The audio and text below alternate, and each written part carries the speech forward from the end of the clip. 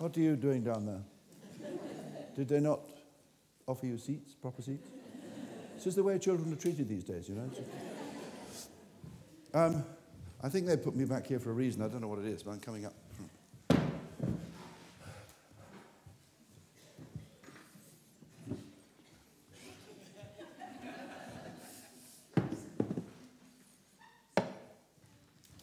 What a lovely church you have. Thank you very much for inviting me both to the church and to the festival, and to come to this part of Cornwall, which I have quite strong connections with in a funny way, very odd way, but it does provoke the beginning of my talk. I'm going to talk quite a lot about memories this morning. At the back of almost all the books you've ever read, and I've ever read, what you're being allowed when you have a book in your hand to tap into is what the memory of an author has produced. Without memories, and I dread dementia so hugely, because without memories we become nothing. We know our families through memory, we know our whole life through memory. And the longer the life is, the more the memories are, the more joyful they are, the sadder they are. And that's what fills your books, the events of your life, the faces of your life, the places of your life. So Cornwall. I've written about the Isles of Scilly quite a lot, which I won't talk about that much because the sun shines on Scilly. It clearly doesn't shine here, so Scilly isn't relevant. But I will talk about a place called St. Evel. Is that how you pronounce it? Evel. How far are we from there? About 15 miles. Okay. Well, it's almost as close as I've ever been to the place where my uncle died. But I want to tell you about my uncle. I want to tell you about both my uncles. Because of their lives and because eventually they made me write a book. I had two uncles. I was born in 1943. I knew one of them. Didn't know the other, and you'll find out why. My younger uncle, Uncle Peter, was an actor. Very good looking. All male members of my family are very good looking. But he looked like Rupert Brooke. He was just amazing. Anyway, he went to RADA and he became an actor. And his elder brother, Francis, was a teacher, which I have been. But Francis was a magical teacher, a wonderful teacher. They're both called Camarts, that was their name. They were half Belgian. I'm a quarter Belgian. So I'm a migrant. That will be important later on in my talk.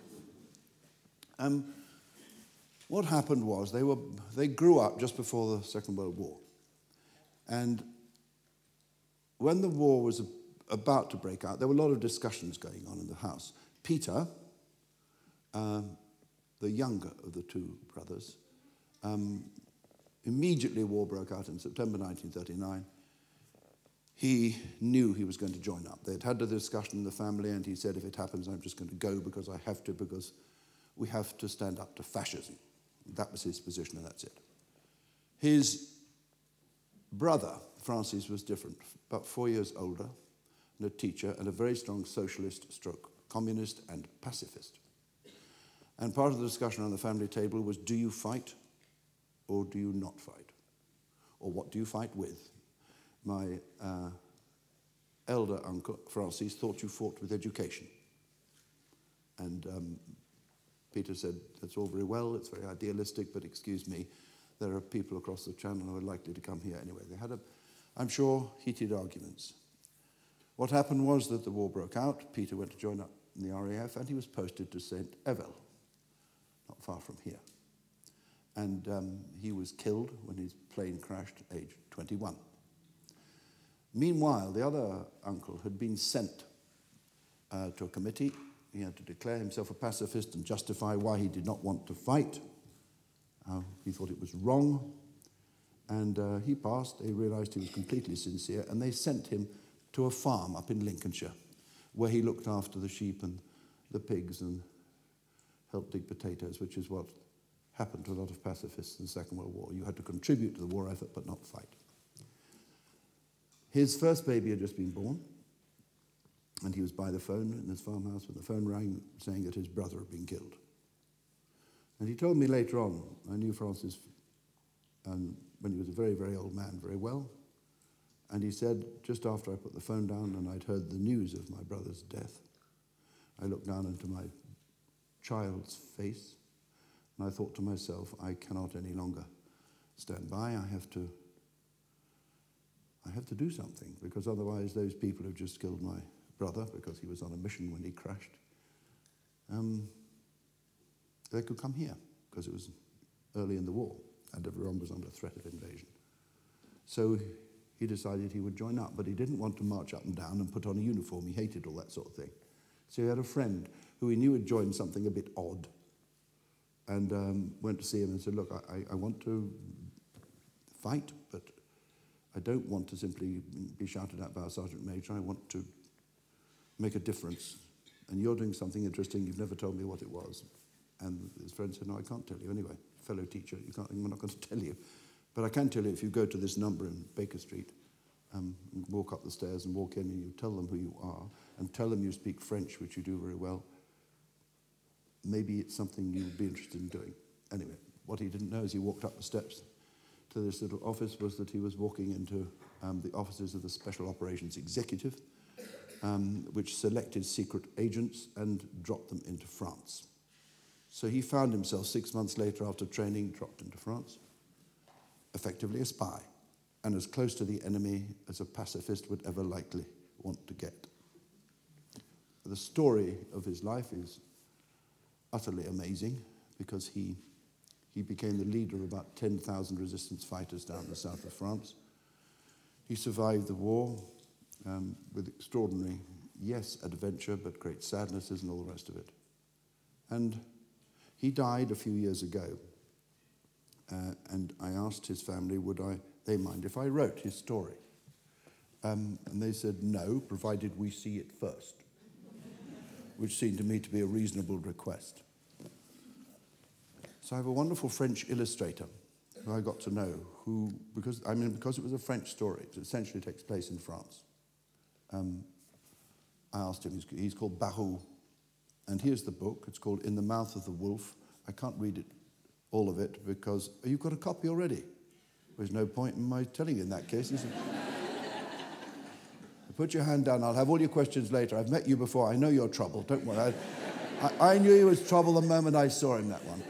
Anyway, what I thought I'd do is just to read you at the beginning of it. What happens is, you have to imagine, if you can, this old man, he had a birthday party in his little village in France where he went to live, and they all loved him.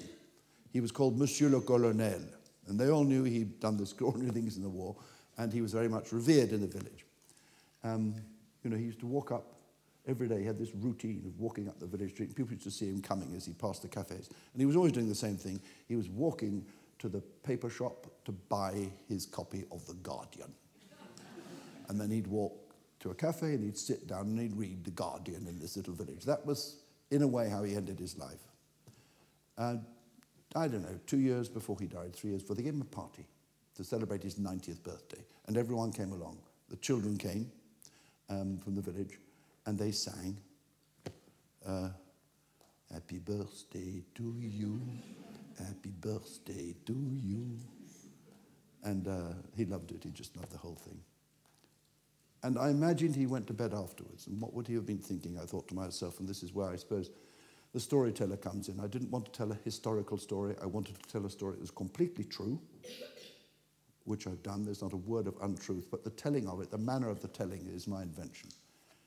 He's in his bed after this party, and I was thinking, what would a man like this think, age 90? He would be thinking about the people who weren't at the party, all the people who'd made his life. I refer you back to what I said when I first started. So I'll just read you the first chapter. He's lying there in his bed. The first chapter is called Happy Birthday to Me. They gave me such a jolly party today. Everyone from the village came. 90 years old I am.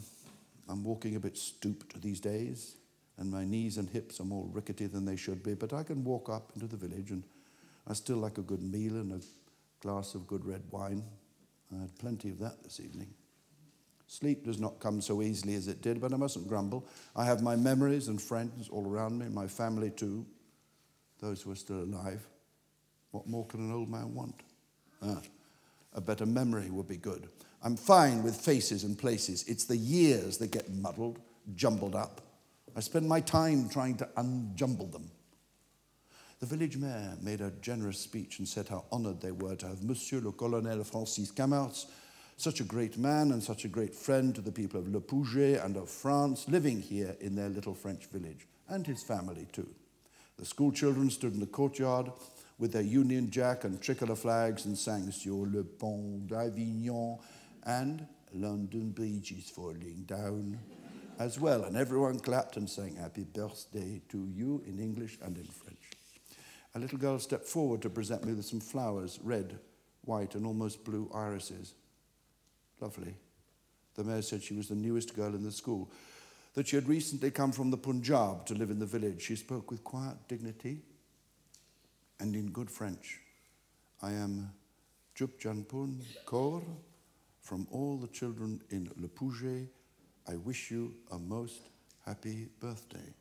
I repeated her name again and again to be sure I was pronouncing it right. She smiled at me and told me that Kaur meant princess. The flower, she said, came from her garden. I was so glad at that moment that we come back to live in France, but sad that not all of us were here, that Nan and our Christine were not with us, several others too. I miss them more today than ever, but I have Paul, and I have Nikki, and I have Jay, a wonderful son and two dear daughters, and little Kia, who is no longer little at all. Grandchildren grow up even faster than your own children. I should be thankful, and I am. But I am in the dusk of my life, a dusk that is streaked with joys and sadnesses. I was suddenly tired and longing for the solitude and quiet of my little room and bed. I waved them all goodbye. Jay helped me into the house and into bed, hugged me and left. What children I have, what friends they are to me. So here I am now, in my bed. Night has fallen, the bright moon shining in through the winter and the church bell striking midnight. My Scops owl hoots his birthday greeting to me. I smile in the moonlight and settle back on my pillows. I know I won't sleep. This is a night for remembering. I want to remember everyone who wasn't here at my party, all my good companions in life who held my hand, stroked my brow, helped me through. I want to see them all again, be with them, live all my life with them again, from my sandpit days to now. 90 years. Then the next chapter is called Sandpit Days. And you go through the early night with him before he falls asleep, meeting all his friends, and the meeting of the friends, whether it's his wife or his brother or his father, the meeting with them tells the story of his life and the life of Peter. I treasure that book because it is not fiction. It's a story of my family. And all of us have in our family stories that make the family what it is. And part of my family story is in Cornwall, somewhere in the hedgerows of St. Eville. He's not buried here, he's buried in Radlett in Hertfordshire, which is where he came from. But I'm here to talk about the book I've just written as well. And it's not unconnected. I mentioned to you as I was in a flippant sort of way that I'm a migrant. Do you remember? That is the youngest child I've ever talked to. I mean, have you seen how young that is? Would you mind standing up so that they could... No, please. Shh. We want nothing woken.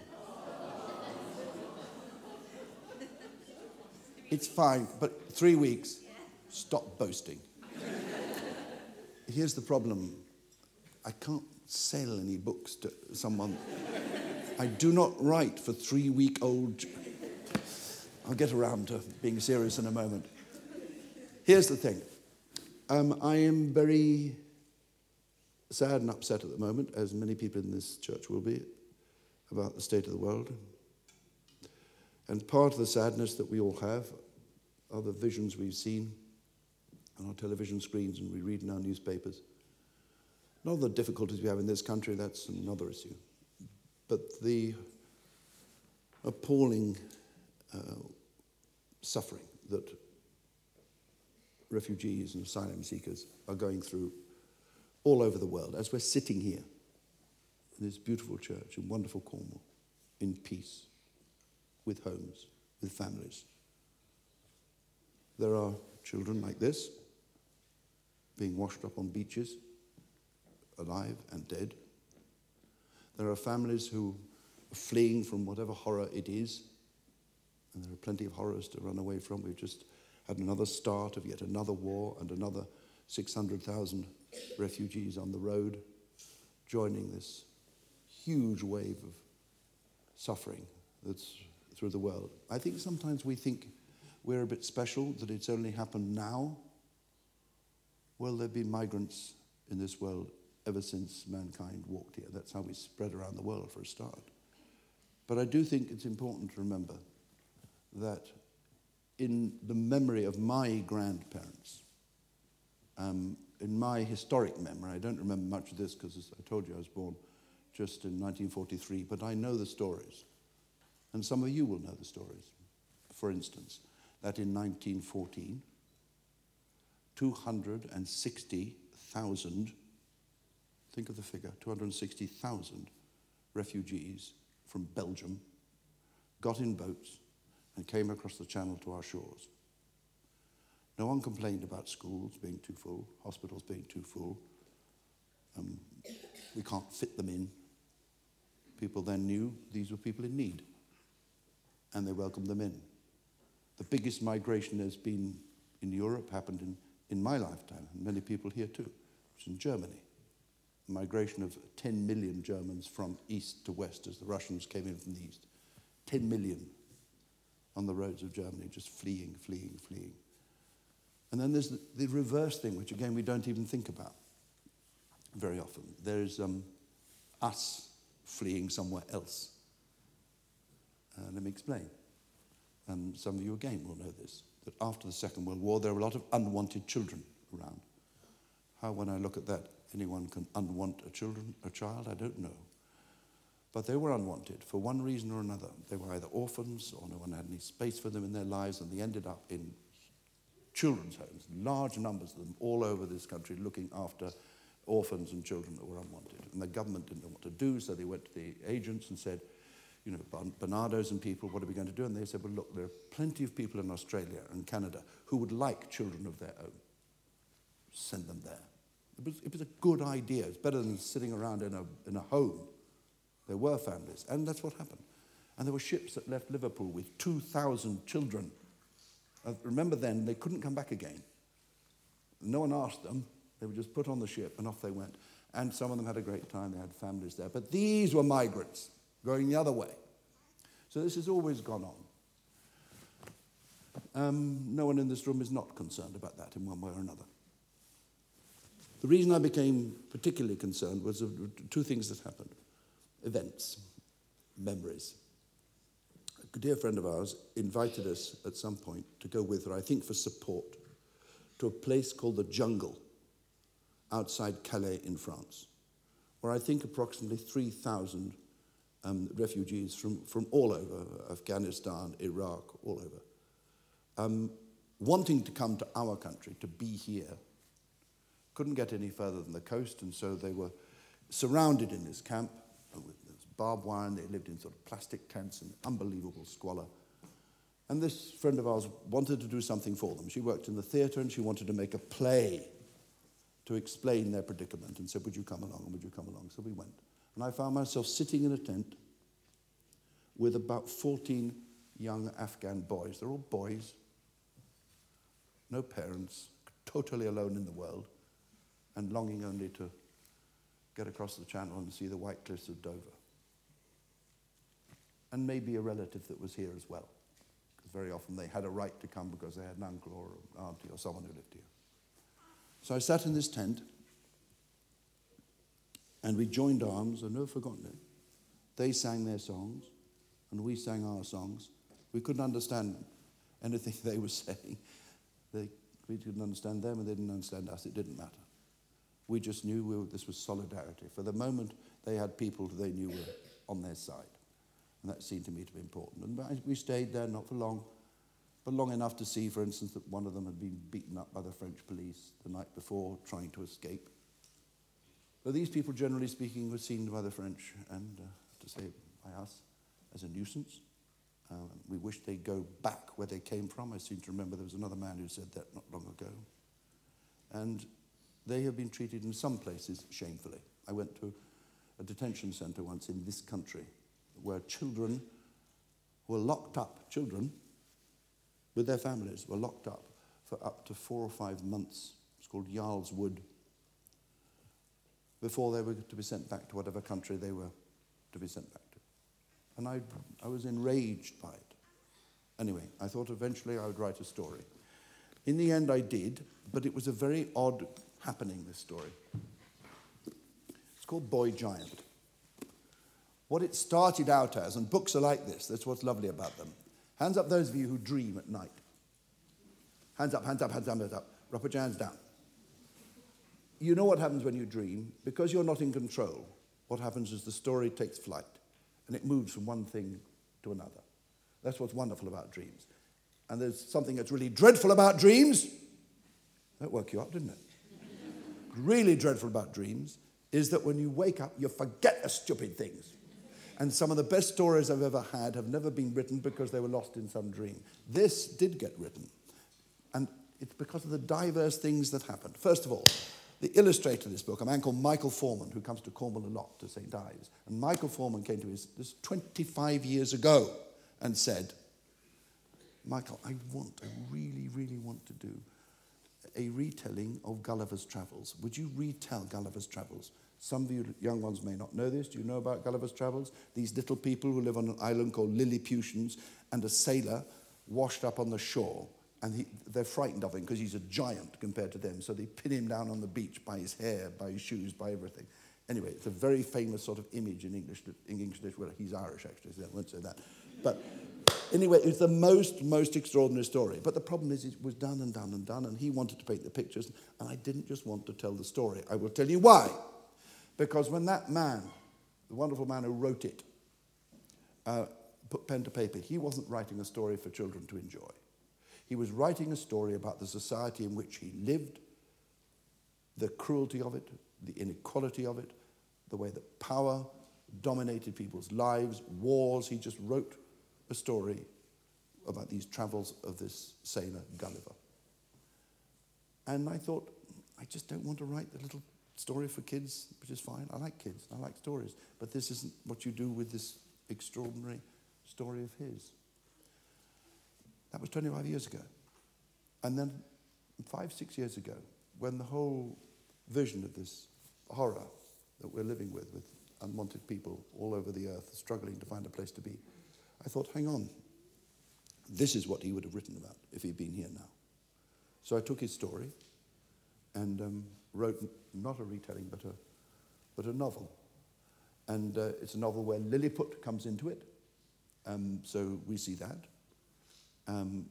But the person washed up on the beach is not an 18th century sailor with silver-buckled boots and long coat.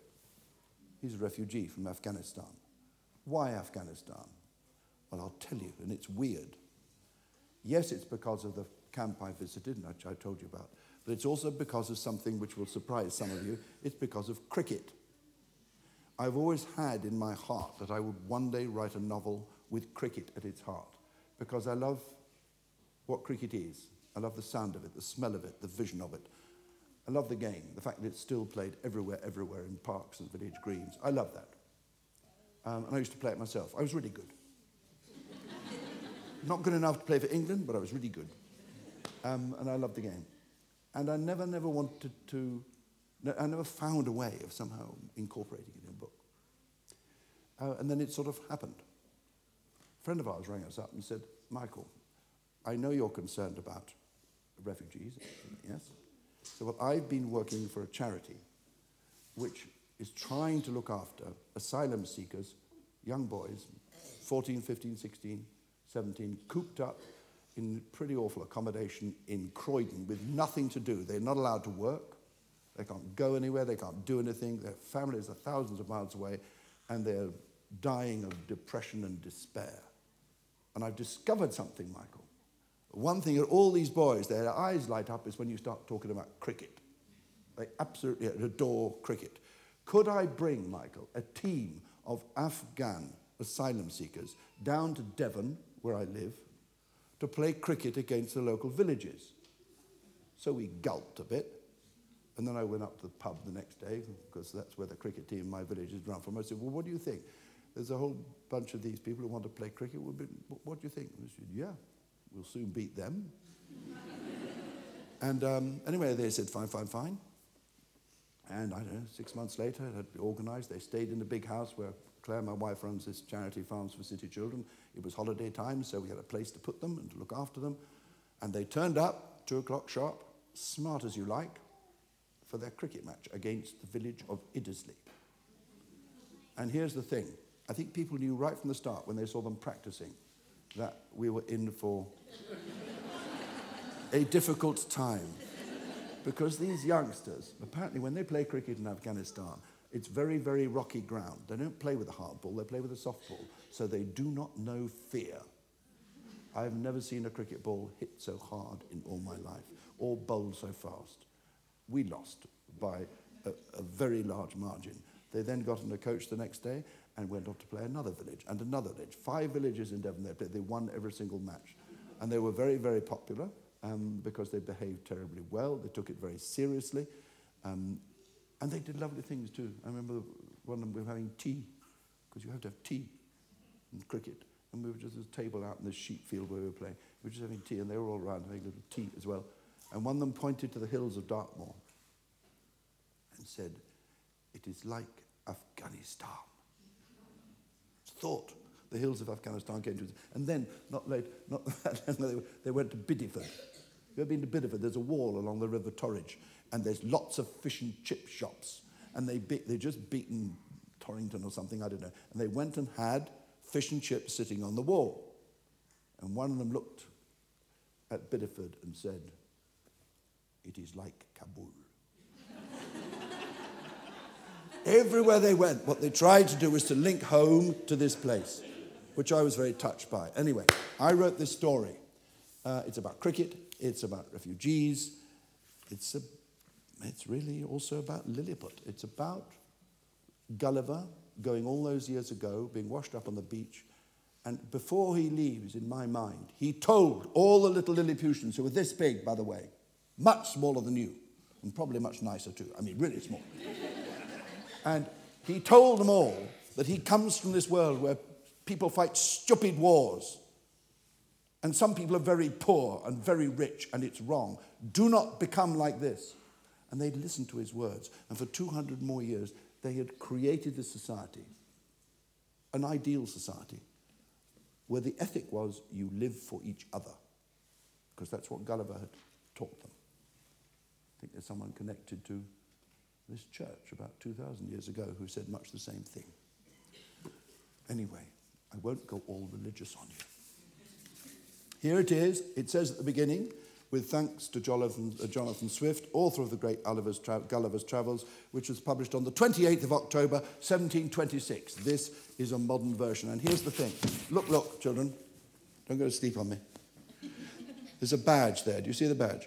I found this in a bookshop in Paris, where you had to buy a book and they give you a badge.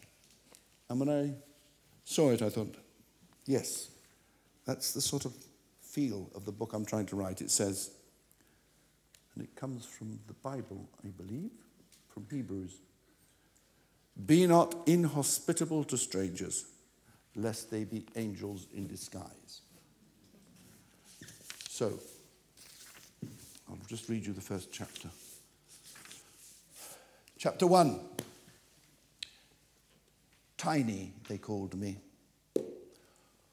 All we knew about her was that she called herself JJ, that she spoke English, that she was alone out there in her big yellow rowing boat, and that she was like a giant to all 3 of us, even me, a giant with a bandaged wrist and plasters on her fingers. "So tell me," she said, "tell me everything I could hardly refuse, could I? I mean, this JJ had saved our lives. It was thanks only to this stranger that we were dry again, well fed, warm and rested. I mean, she went on, I want to know how it is that you're out here on the open ocean in such a small boat. Who are you? Where have you come from? I could have asked her much the same questions, but I found myself telling her a whole story. I was happy to tell her too, not just because she had shown us such kindness, but because once I began telling our story out loud, it somehow helped me to believe it had all really happened to me, helped me to remember who I was, who I had become. That she would believe me, I had no doubt. After all, she had the evidence right in front of her. She could hardly take her eyes off the evidence. The three of us were there to prove it. We were the truth of our own story.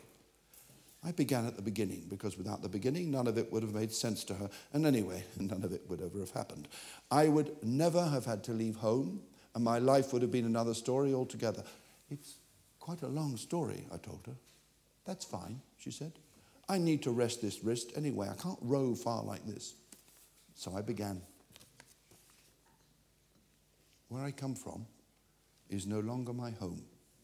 There was a house and a village I once called my home in Afghanistan.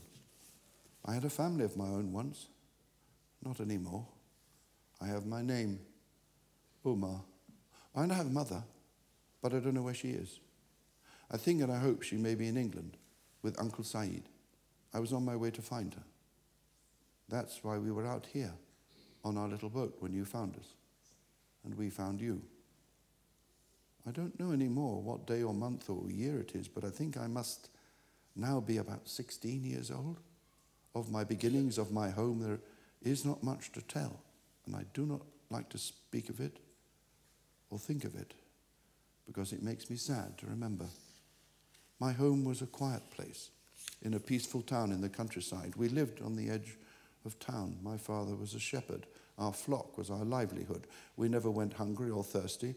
I had a little sister, Hanan. She and I were much loved in our home. We were together. We were all happy. School was school. All my friends were there. We learnt our lessons, played together.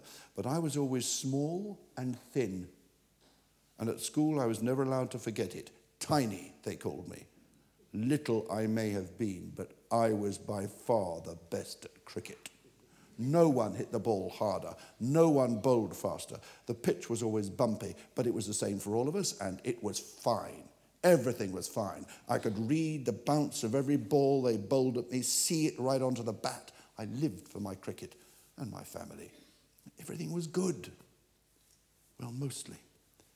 Every night I went to sleep wishing I could score more runs the next day or take more wickets. And I prayed I would be a little taller in the mornings. I would measure myself up against the mark Mother had made on the wall. The next day, I would often score more runs or take more wickets or both, but I was never any taller. Hanan was still taller than me every morning, and she was 2 years younger than me.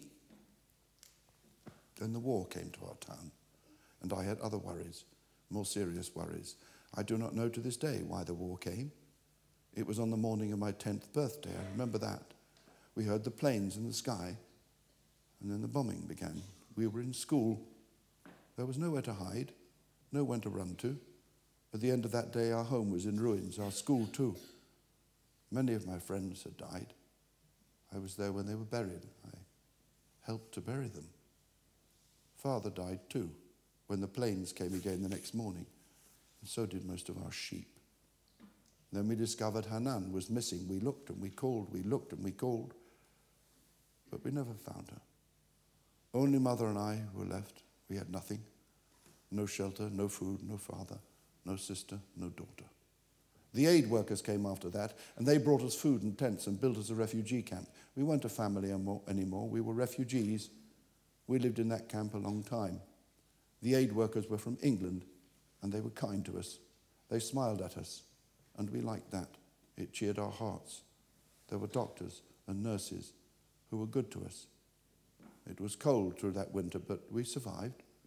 The refugee camp was never a home for us. It was a place of shelter, that's all. Sometimes we played football and cricket with the aid workers, and they taught me to speak a little English. They were amazed at how good I was at cricket. I liked to amaze them. It made them smile. But then one day, Mother said it was not safe for us to stay, that she was sure the planes would come again, or the soldiers. Many in the camp had decided to leave, and we would go with them. So Mother and I, and a few others, we left the camp in the middle of the night, and we began to walk. We walked for weeks and weeks. We walked over the mountains, through the desert, followed where others went, all of us with only one thing on our minds: to find somewhere far away from the war, anywhere that was a place of peace, where there was food and water and shelter, where we could be safe. How long and how far we walked, I do not know. Sleep was our only comfort. You couldn't forget when you were asleep. Waking up was the worst part of every day. I wanted only to stay where I was, curled up on the ground, and never get up again. I was so tired, too tired to care anymore. Mother saved my life every morning. She would never let me lie there. She always said that if I didn't get up and walk on, I would die, and she wasn't going to let that happen. She would tell me sometimes that she could smell the sea, and I had to be strong and brave, like Father and Hanan had been. She promised me that beside the sea there would be a boat waiting for us to carry us to safety, to a new life in a new home, where there would be lots of smiling people like the aid workers and the doctors and nurses in the camp, and where there was no more war and no bombing. All I had to do, Mother said, was to put one foot in front of the other. Her love and her promises were all that kept me walking. There were wire fences, there were lorries, there were trains, there were more refugee camps. The police beat us. There were people who yelled at us to go home, others who took us in and fed us and gave us warm clothes and smiled at us. We never knew what to expect. But Mother and me, we put one foot in front of the other and we walked. And you know what the next chapter begins? I will just give you the title. It's another reason for reading to you here today. Chapter 2, the title is 4 Street Mevagissey. This story ends in Cornwall, in a place called Mevagissey. And some of you are thinking, what does this Devon man know about Mevagissey? Well, I will tell you, and then I'll shut up and have some questions. I chose Mevagissey because I went to Mevagissey. I went to Mevagissey because of a story. Here's the story. My wife, who is here today with me, because she wanted to come. She doesn't always want to come, but she wanted to come today. Because of Mevagissey, I think. Here's what happened. We have a grandson who, at the time, I think he was about 12, and we knew he was keen on 2 particular things in life. He's a strange boy. He's wonderful. He liked church bell ringing at 12, and he liked Wales. And most of you will be thinking of the creatures. No, no, no. He liked Wales, the country. And he lives, wait for it, in Zagreb in Croatia. And he's dotty about Wales. He just loves the poetry. He loves Dylan Thomas. He likes the rugby. He likes the singing. He loves Wales. So my wife had this brilliant idea. Claire had the lovely idea. She said, well, why do we not? Because she said, I'm Welsh. My wife said, I'm Welsh. So we're going to ask your brother's very good at this, Michael, Mark, to find out my family tree, the exact way in which we Welsh, that she's Welsh, and put it on a nice poster, decorate it a bit, and give it to Alan for his 12th or 13th birthday to prove that he is Welsh too. Wouldn't that be great? So I rang up my brother Mark. I said, could you do this? Could you do this? He said, yeah, we love it. Give me a fortnight. Anyway, a fortnight later, as he rang up, he said, do you want the good news or the bad news? I said, well, let's have the bad news first. And he said, well, I'm afraid your wife is not Welsh. She, in fact, and this is where it gets the good news, she, in fact, is Cornish. And her Cornish family moved to Wales, but she is, by origin, she comes from Mevagissey. She's a Mevagissey girl. And here's the thing. I'm going to tell you some really good news, is that you've got to know about this relative who I've discovered. There's a relative who lives in Mevagissey who's called, Claire, are you there? James Dunn. James Dunn, at the time in Cornwall, let's call it Poldark time, then we all know where we are, when smuggling was quite big. And the biggest smuggler in Mevagissey was her relative. And here's the other thing, which is even better. He wasn't only the head of the mafia, if you like, in Mevagissey. He was the Methodist minister. I can say this with confidence in an Anglican church. It's fine. So he's a Methodist and the head of the mafia. And he used to invite people. And here's where the story. So what I love about stories, true stories, because it's from this truth that fiction comes. So that was just lovely to hear. But then my brother said, there's something else you should know, Michael. That very, very strangely, this man, this James, what was he called? Dunn, James Dunn. You go to Truro Cathedral, there's a window, on the right-hand side, there's a window which says James, so you know I'm not lying. Anyway, this man used to invite preachers to come down to his church in Mevagissey. And he had written, and there's records of it, I think it was 6 or 7 times, to a preacher called John Wesley, who's really quite well known, isn't he? And he's my relative. So her relative wrote to my relative a really long time ago before I ever knew I was going to marry my wife. I love that sort of stuff. I mean, I know we're all related, and Adam and Eve and all that. Anyway, I thought I'd tell you that's another bit of truth and something slightly jollier than what I've been talking about. Anyway, here's the thing. It's question time. I am told we have got it's Mary, isn't it? Mary has got a thing called, children, will you see that? Look, will you look at Mary? Pay some attention here. She has what's called a microphone. And she's going to come round, and if you want to ask a question, she's going to attend to the front part of the church here first, then the back part, then the front part here, and then there, and you people might get a look in if you're lucky. Is that all right, Mary?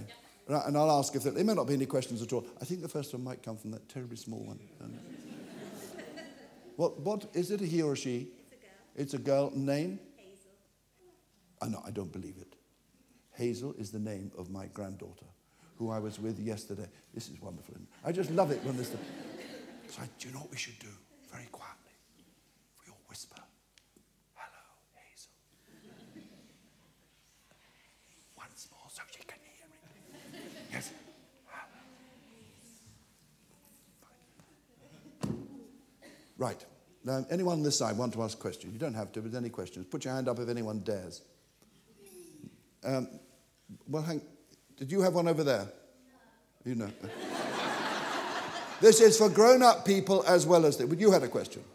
Yes, we'll come to you in a minute. Sorry, I was just pretending that your dad's got it. I just wonder whether you still live in Ilsley and whether you still are involved with your charity, the Farm for City Kids.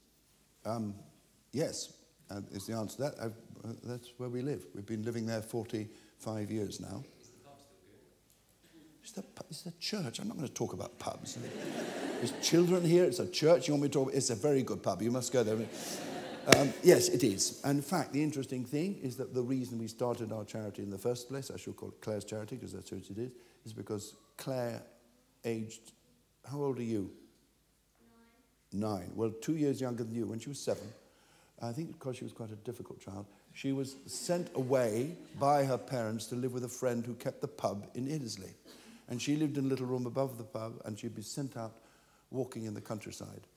And she got to love the countryside, and she got to love the farm animals and the farmers and the creatures that she saw and the slow worms and the frogs and the toads so much that when she grew up and we both became teachers, she thought, the classroom's okay, but you can't teach everything in a classroom. Why don't we try and find a way of enabling those children who need it most, who live in the big cities, to come to live and work on a farm? That's why the charity began. But it all started when she was 7. Yes, I do live in Ilsley still. Yes, along this side. Anyone else at all? Yes, there's one there. No, I'll get you. I promise. I've not forgot you. Yep. What was your favourite book as a child? I wasn't a great reader. I'd love to tell you I was. I wasn't. I really liked playing out more than reading books. But the first book I ever thought that was really good was a book called Treasure Island. It was by a man called Robert Louis Stevenson. I don't think you'd have read it. Really? You are a rare child. By and large, people find his language too difficult. It's very, very beautiful. It was the first book I ever read, which completely fascinated me. And I remember it was the first time I ever imagined totally that I was inside the book. There's a little boy called Jim Hawkins, I think he's called. And I became that boy hiding in the barrel of apples. Do you remember this? He hides in a barrel of apples on the deck of the Hispaniola, and he overhears this ghastly cutthroating mutiny going on. And he's terrified. And he's just sitting in this barrel of apples and overhearing it all. And I was in that barrel of apples. I could smell the apples. It was so well written. I loved that book. By and large, it's not a book that... do you know why I liked it? You're not supposed to say these things this day, but I will. When I was 8, I think, when I read it, I really did not like reading any books with girls in them. Because girls alarmed me. They still do, actually. I'd certainly prefer... And the thing about Treasure Island, there's hardly a girl to be seen, not a whisper of them. There really isn't. There's an innkeeper, but by and large, I think he's got a mother, but you wouldn't know he had. It was just one of these totally boy books, and everyone's cutting throats and murdering each other. Yeah. Anyway, good question. I know you wanted to ask a question here. Yeah, it's here now. You see, your turn's come even without you asking for it. Yes, please. After this, will you sign books and DVD cases? Will I sign books? And DVD cases? The answer is I'm not going to sign books, and I'll tell you for why. Because there are already labels which have been pre-signed. The reason is this. Wait for me. I have a bad wrist. I get a thing called repetitive strain syndrome, and I know you don't care. But if I sign too many books, it begins to hurt. And since this is really important to me because this is what I write with my hand, and I don't want to wreck it anymore. So the answer is no, shan't. Can we pass it along? What will you do cases? What? I didn't hear, sorry. What will you do my large version of case? You're large? I didn't hear, I'm sorry. Large case. My large DVD case. Come here, you monster. It's the last one of these cases I'm going to sign. Do you understand? And by the way, it's going to cost you. Come here, quick, get out of the way, for goodness sake. It's not going to make the case any... Oh, you got a case there? In that case, I'm definitely signing. What's your name? Noah. It's not, is it? Noah. Someone had that name before you, Noah. Do you know that? He had lots and lots and lots and lots of animals. I know. You do know he went off with them. No. Here we are. No. And you are Noah, are you? Yes, Noah. I know how to spell Noah. Would you? Go away. Is that yours? Yes. You sure? Yes. You're not a thief as well? Yes. Is there any more in that region? Look, there's one there, I think. Please. And by the way, for the grown-up children here, this is really open to you. I don't want this to be dominated by the little monsters. Thank you. Sorry, I couldn't hear. Thank you. Who's my favourite author? I have two, you call them mentors really, people I most want to be and whose work I've loved. The one is Robert Louis Stevenson, I told you about. If you read his books, what's marvellous about Robert Louis Stevenson, and it's difficult because the language was, it was written a long time ago, but here's a man who could write great stories for children.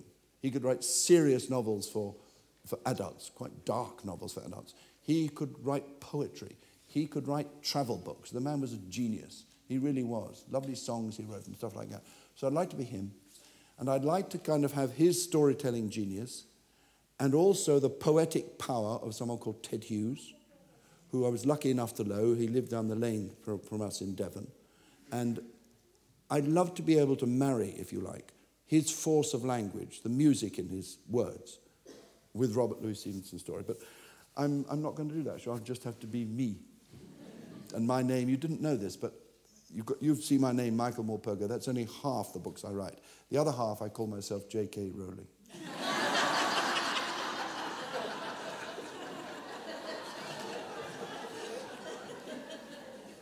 Just thought that would impress you, that's all. How does that man, and I thought J.K. Rowling was a woman. No. Yes, please, is there any more? Look, there's one, you should have had your hand up before. I've got to go, we may try later, I'm sorry, but I'm on a routine here, there's a horrible child here, this one here. What is your favourite book from what you've written? From what I've written, my rubbish, not anyone else's. You want me to talk about the favourite book? Well, the favourite book, and there's two truths here, several truths actually, but the first one is with any writer, the book you've just written, you always think it's your best and your favourite because it's still in your head. So Boy Giant, that I've been reading from, it's still in my head. I can see it as I was imagining it. And I love it dearly. When you make a book, you love it. You're not waiting for the reviews and stuff like that. You think, yeah, that's all right. Put a full stop. I've done it. Clever me. And I love that book.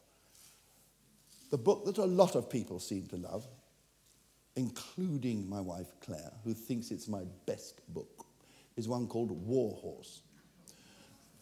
You've got it. Fine. Bravo you. She likes War Horse for two reasons, I think. First of all, I think it's set in our village in Devon, in Iddesleigh. Every cottage, every lane, every tree in that book is in our village. And she loves horses. So put those two things together, I think that's why she loves it. I love the fact that she loves it. It helps me to love it. There's a problem. It's this. That I've written, I think it's 82 books since War Horse. And every single one of my books I show to her first. She's the first person who reads the book and tells me what she thinks. Here's the problem. She likes telling the truth. So what happens is I'll show her the manuscript that I've written, and I tend to go out there and I'll come back and say, what do you think? And she'll say something like, it's good, Michael. Maybe you shouldn't maybe look at that. It's very, very good. Sometimes she'll say, it's really good. I really like it. I really like it. And I will always end by asking her the same question, is it as good as War Horse? And she replies every time, no. What is your name? Janosch. I'm here to give you some life advice. When later on you choose a partner of your own, which a lot of us do, do not choose anyone honest. Choose someone who will flatter you and make you feel good. This way you will have a happier life. Anyone? One more question, I'm afraid. One more. Oh, good. Right, this little monster first, and then, yeah, go on. Yeah. What's your least favourite book that you've written? The least favourite. I knew I shouldn't have. It is difficult because some of the books I've written I know aren't as good as others. That's kind of how it is. Even some of Shakespeare's plays are not as good as others, and some of Mozart's symphonies are not as good as others. It's okay. Here's the truth, is that all the books that I've written, are you paying attention or just looking away? You asked the question, I'm here to answer you. The truth is that when you've made a book, I think I mentioned to you, you like it when you've done it. It may not be the best thing ever, but you like it when you've done it. It's like, I don't know how to say this really. I don't think you'll know this in this part of the world, but generally speaking, to make a baby, you need a man and a woman. True? Here's the problem. When you have a baby, you love it. Don't ask questions about it. You love it. Each one of these is my baby. I made it myself. I know that because it's got my name on it. And whether it's good or bad, you like it. And parents are like that with children. You really love your children. And you hate anyone who is nasty to your children. And I hate anyone who is nasty about my books. So there we are. I love it. It's wonderful. So this is born from me. And I'm here to tell you that it's much easier being an author than a parent. Much less complicated.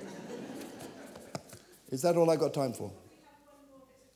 One more. I think there was a lady down there who ran up and looked enthusiastic on that side. I haven't got anyone from here. Is anyone from there? There was one over there, look. No, over there. I better. because I haven't had anyone from that side and they feel they're being mistreated. Yes?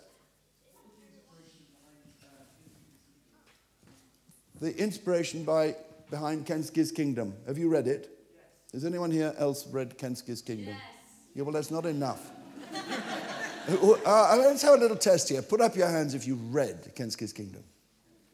Okay, give yourselves a clap, will you? Now put up your hands if you haven't read Kensuke's Kingdom. And give yourselves a boom. Kensuke's Kingdom was written really because of, just many, many moments, I suppose. But the first thing I discovered was this, and it's a historical truth, that there was a Japanese soldier left behind on an island after the Second World War because many Japanese people at the end of that war refused to believe the war was over or lost, and one or two were alone on islands in places like the Coral Sea and the Pacific. And one of them was on an island for 27 years. Now, Robinson Crusoe, I think, was on an island for 4. 27 years this man was on this island. And I thought to myself, when I read that, 27 years living alone. He was rescued, by the way, by someone from a yacht and taken back to Japan, where he became an MP. His life was quite ordinary after this 27 years on an island. But I thought, what I'd like to do is to make a story where there's a boy of today from England who could meet up with this man, who by now, of course, is an ancient Japanese warrior, and they'd be sharing an island together, and how would that work out? And I thought that was an interesting way of trying to talk about difference, otherness. Also an interesting way of exploring the importance of the environment. Kensuke is the most marvelous man for living the simple life and having a contact with the creatures around him. He's a hero for today, you know. I know Greta is our hero in these things, and she should be too. But he was the person I wanted to live in harmony with this world. And this boy from modern England comes there and tries to share this paradise, which isn't exactly a paradise because there's people who threaten it. So that's why I wanted to write it. And the thing about writing a book which may interest you is that before you begin, you really have to choose a name. You have to find names, and names are really, really, really hard. And when I'm writing as J.K. Rowling, I chose Harry Potter. Probably because I knew a Harry Potter. I don't know, I've forgotten now. But when I wrote Kensuke's Kingdom, I needed to find a hero. And because I'm not as imaginative as J.K. Rowling, I tend to call heroes very often Michael. It's sort of simpler. You're right in the middle of the book. So as you know, the boy's called Michael, okay? And then I didn't know, I live in the middle of Devon. There are not a lot of Japanese people living in the middle of Devon. I don't know many Japanese people. I got lucky. I went to a school. I was doing a reading, and after the reading, I was signing books, and I looked up, and there was this big Japanese boy. So I said to him, "What's your name?" And he goes, "Kensuke." I said, "What?" "Kensuke." I said, "It's Japanese, isn't it?" He said, "Yes, I'm Japanese. It's a Japanese name." I said, "Could I borrow it?" "What for?" "To put in a book." "Yeah." "Will you give me a copy?" "Yeah." And I did. So I borrowed his name, Kensuke. Kensuke. I thought that was that, but there's a dog in it, isn't there? There's a dog in it. And here's the thing. The dog in it is really quite important. So I didn't want to just call it Sally or Rover. And I didn't know what to call it. And I was working at this for days. And this goes back to a story on the farm. I was working on the farm with some kids one day, and one of these kids gave me the name, and I'll tell you how. It was a November night. We were walking down a dark lane to do the milking parlour, 12 children from Bermondsey in London. And it was dark, and they're not used to darkness because they do street lights everywhere. And they were all frit. They were all sort of quite close to me as we walked down the lane. Really close. And there was my wife's little dog following along behind. And his big boy, about 11, he goes, "What's that?" No, it's how they're talking. I said, "What's that?" I said, "It's a dog." He said, "Yeah. What sort of dog's that then? What sort of dog?" I said, well, it's like a sort of lurcher. And he goes, "Lurcher?" I'm a bit sort of cross with him, really. He's mocking me a bit. So I said to him, have you got a dog? Yeah. Bigger than that. Alsatian. So I said, what's it called? And he goes, Stella Artois.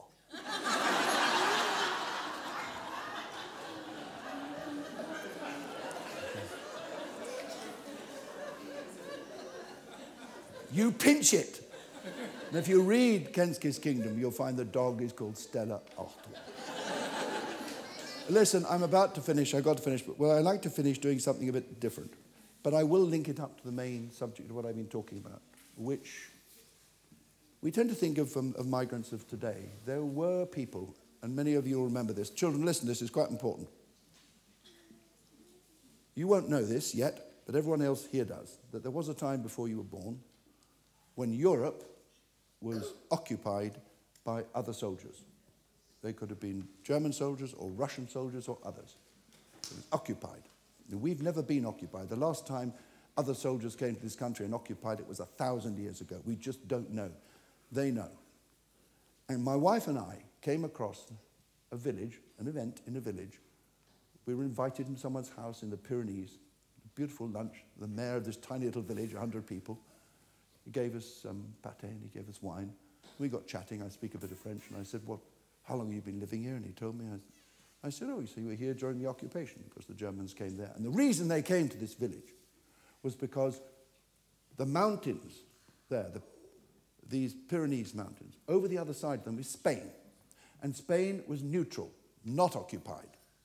And if you went there, you were free. You could go home, wherever it was. And a lot of Jewish people trying to escape the concentration camps came down through what they called safe houses, passed from safe house to safe house to safe house, all the way down through France. And the last safe house, this man told me, and we didn't know it, he said, during the war, and I was only 10, and we didn't know it, but there was an old widow living outside.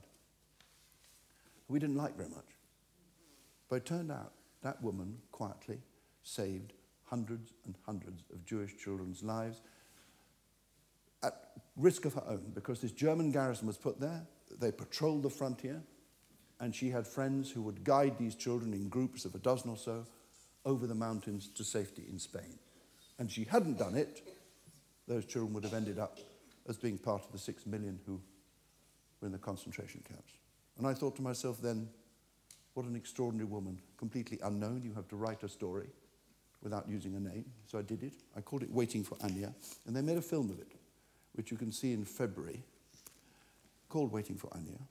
And the reason I thought it was important to finish with it was because it's made in the village where Claire and I went to, a place called Lesca in the Pyrenees, tiny, tiny. And you can see the mountains and the sheep and the shepherds. And the lovely thing is there's some music in it.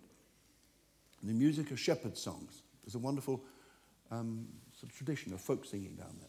And so I thought what I'd do is to sing you the song from the film. The words are my own, are rubbish, but the actual tune is wonderful. Actually, the words aren't rubbish, because what the words do is tell you a little bit of what these people were doing for these children. Anyway, I hope you like it. You have to imagine I'm about 100 shepherds, and I'm not. So you know what I'd like you to do? I'd like you to join in, for me, the chorus. I'm going to tell you the words. I want you to keep them in your mind, and then when I'm very good at conducting. Here's the first line. Oh, where have you come from, and where will you go? We can keep you and hide you, but where will be home? So, say it with me. Oh, where have you come from, and where will you go? We can keep you and hide you, but where will be home? And I'll conduct us through it, and I hope you enjoy it.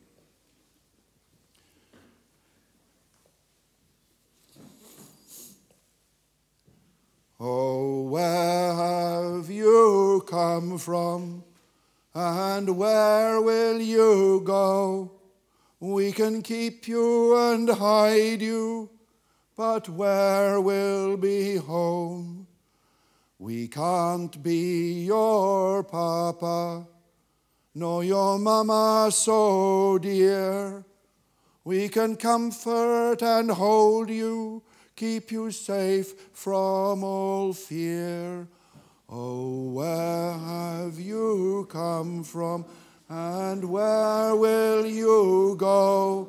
We can keep you and hide you, but where will be home? Lie low in your stable, and don't breathe a word. Be silent, be still now, no sound must be heard. Oh, where have you come from, and where will you go? We can keep you and hide you, but where will be home? One night under moonshine, with the world still in sleep, we shall take you and lead you over mountains so steep. Oh, where have you come from, and where will you go? We can keep you and hide you, but where will be home? Oh, follow in our footsteps where sheep softly go. Step gentle as hares do as we tread through the snow. Oh, where have you come from, and where will you go? We can keep you and hide you, but where will be home? And no one will see you. We shall make sure of that. We can walk hand in hand there and never look back. Oh, where have you come from, and where will you go? We can keep you and hide you, and where will be home? To the stars we are going, our hearts full of hope. You can laugh, skip, and sing then as you make your way home. Oh, where have you come from, and where will you go? We can keep you and hide you, but where will be home? Go home to your papa, to your mama so dear. They'll be watching and waiting. No more sorrow, no more fear. Oh, where have you come from, and where will you